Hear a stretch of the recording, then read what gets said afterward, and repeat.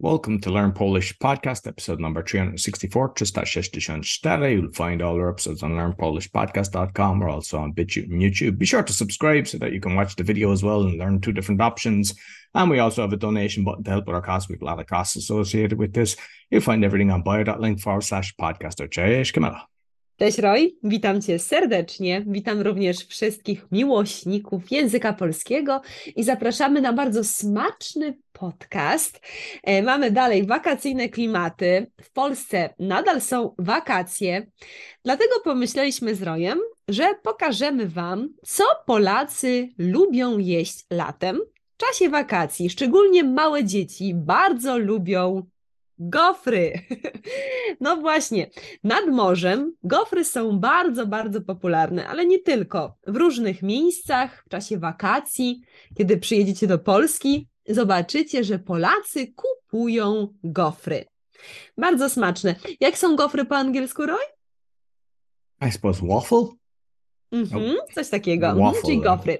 I teraz, gofry można jeść z różnymi rzeczami. Gofry z plus gramatyczny narzędnik, oczywiście forma gramatyczna narzędnika, tutaj musi być po z plus narzędnik, czyli gofry z czym? Gofry z bitą śmietaną. Co to znaczy, Roy, bita Cream. śmietana? Cream. Czyli z bitą śmietaną. Czy jadłeś kiedyś gofra z bitą śmietaną? Tak, jadłem. To jest bardzo dobre, kiedy jest naturalne, ale czasami jest niedobre składniki. Kiedy jest naturalne, bardzo dobre, jest fantastycznie. Bita śmietana, ale też mogą być gofry z borówkami. Z borówkami, czyli z blueberries. I oczywiście z polewą czekoladową. To jest dokładnie ten gofr, który mamy na fotografii, prawda? To jest gofr z sauce, chocolate sauce. Może być truskawki sos, może z polewą truskawkową, może toffee być. I z polewą toffee.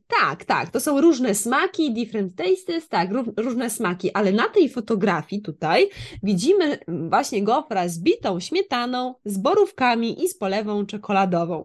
Słuchajcie, z tego co wiem, to ten gofr jest zrobiony w domu przez naszą nauczycielkę ze szkoły Polonus, która ma na imię Aneta. Aneta ma taką specjalną maszynę do robienia gofrów. Ta maszyna nazywa się gofrownica. Powiedz, Roy, czy ty masz gofrownicę w domu? Niestety nie mam, ale Aneta jest bardzo dobrą nauczycielką, bo byłam na szkołę kilka lat temu. Tak. Zapraszamy serdecznie na lekcję Anety, nie na gofry Anety, tylko na lekcję. Na lekcję Anety. I słuchajcie, Aneta zrobiła dla swojego syna właśnie tego gofra, który widzicie na fotografii. Ale gofry mogą być również z innymi owocami, z owocami sezonowymi. Na przykład mogą być z truskawkami, z bananami, prawda? Tak. Też bardzo popularny gofr jest z cukrem pudrem. Sugar powder. Dobrze, oraz z lodami, kiedy jest piękna pogoda. Ice cream.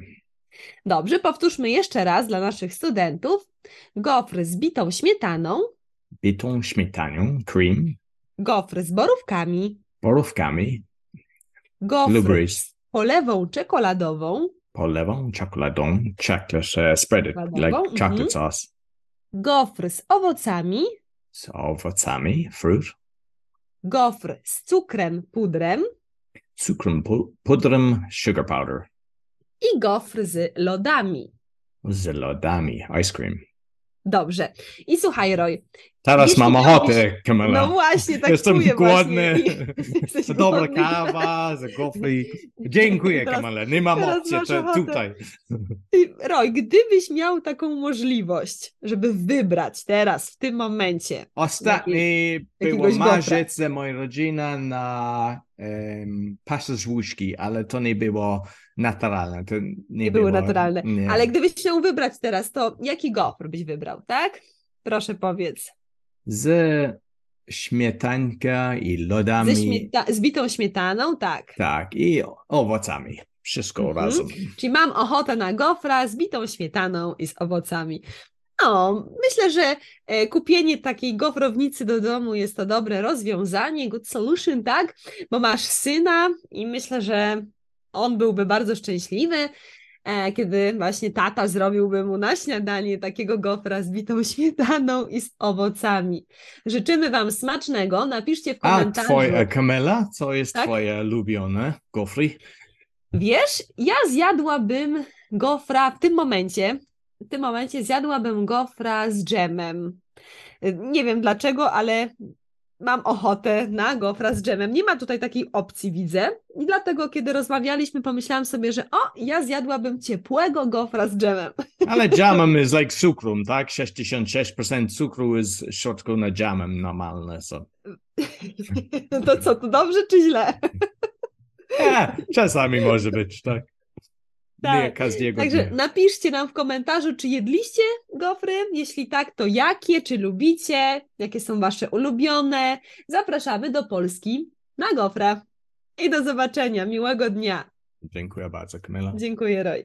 So you can get some tasty lessons from Camilla's team and polonaswitch.com. You'll find all our episodes on learnpolishpodcast.com as mentioned, or on BitChute and YouTube. And as mentioned at the start, we have a lot of costs. So you can get Camilla tea or coffee and me as well. Once a month really helps. And you'll find everything on bio.link/podcast. Until next week, dziękuję bardzo i do widzenia. Do widzenia.